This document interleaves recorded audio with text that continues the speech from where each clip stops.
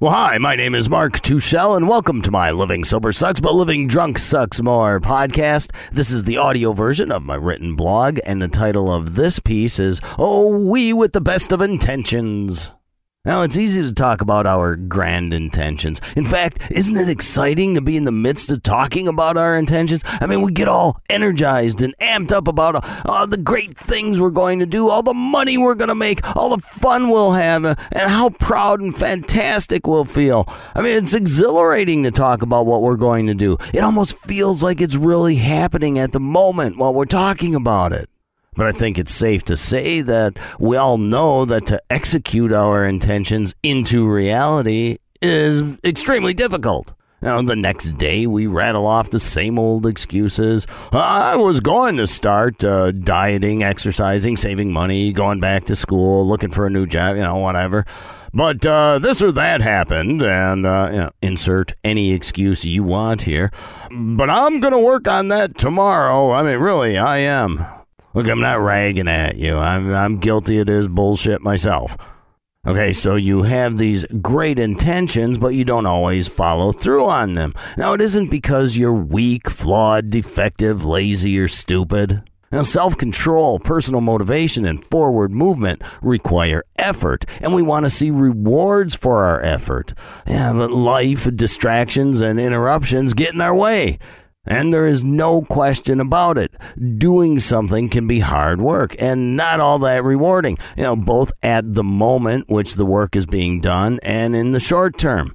But the effort will undoubtedly pay off. Now, not always in the way you want or even in obvious ways. The rewards may be hidden.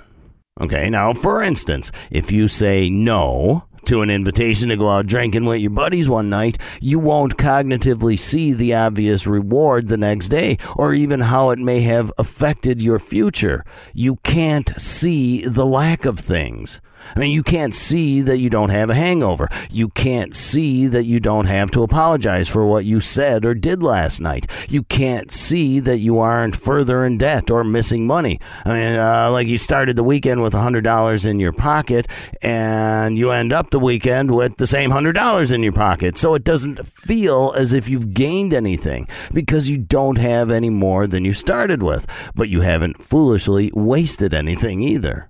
And a lot of times you don't see that you didn't cause harm to yourself or someone else. You don't see that you're not in a holding cell or that you might be facing serving some time. You don't see that you won't have to pay fines, hire an attorney, lose your job, or whatever. I mean, you don't see that you avoided any number of negative consequences or undesirable bullshit. And that's because it may have happened or it may not have happened.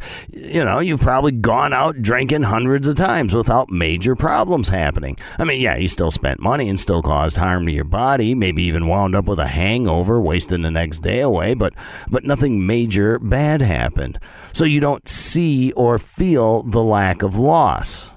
Now, I feel that one of the strongest factors in a relapse and not fully enjoying your sobriety is forgetting about the lack of things. When we forget how bad it was or it could be again, we go right back to the scene of the crime. It's like shoving your hand in a blender and forgetting how painful it was, and then going back and doing it again, thinking or hoping that it won't hurt this time. Women parallel this experience when they speak about going through labor, and they're like, oh, I guess it wasn't that bad. No, it was bad! Okay, here's another example. Have you ever had a cold, a sore throat, or were sick for a couple of days?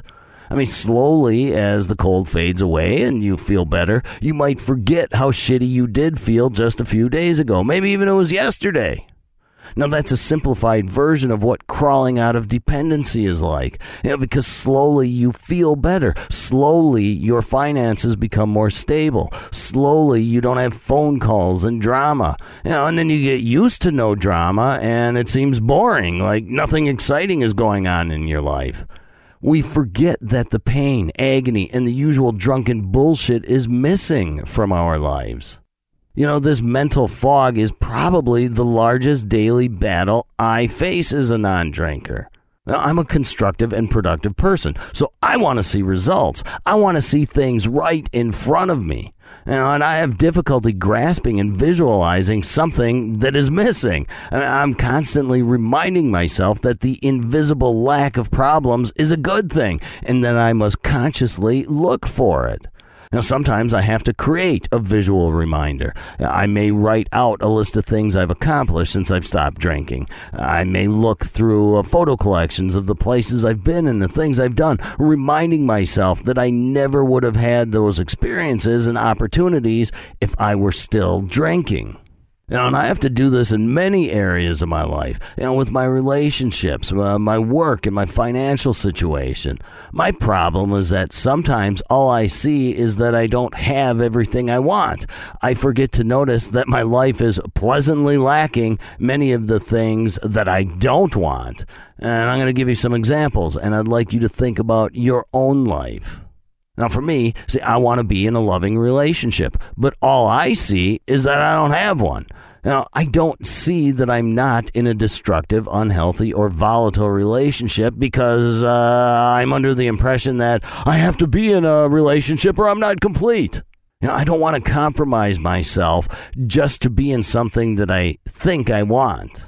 Or the other one is I want to earn more money. But I don't see that I'm not going further into debt or wasting what little money I do have on booze.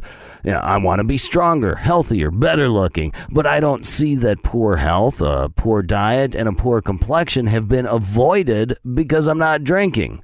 I don't see the benefits of what is lacking, so I must consciously remind myself of those benefits. So what brilliant wisdom do I have to impart on you to make our intentions happen? Well, sometimes you have to get started. There really is no special trick other than doing what you say you're going to do. Now, this doesn't mean that you must or will accomplish every single one of your goals, but at least through trying, you have a better chance of accomplishing your goals. So enjoy talking about your grand intentions. Get excited about them. If you don't talk about your intentions, you'll never know what you want and desire in life. And please take action and then do something about it.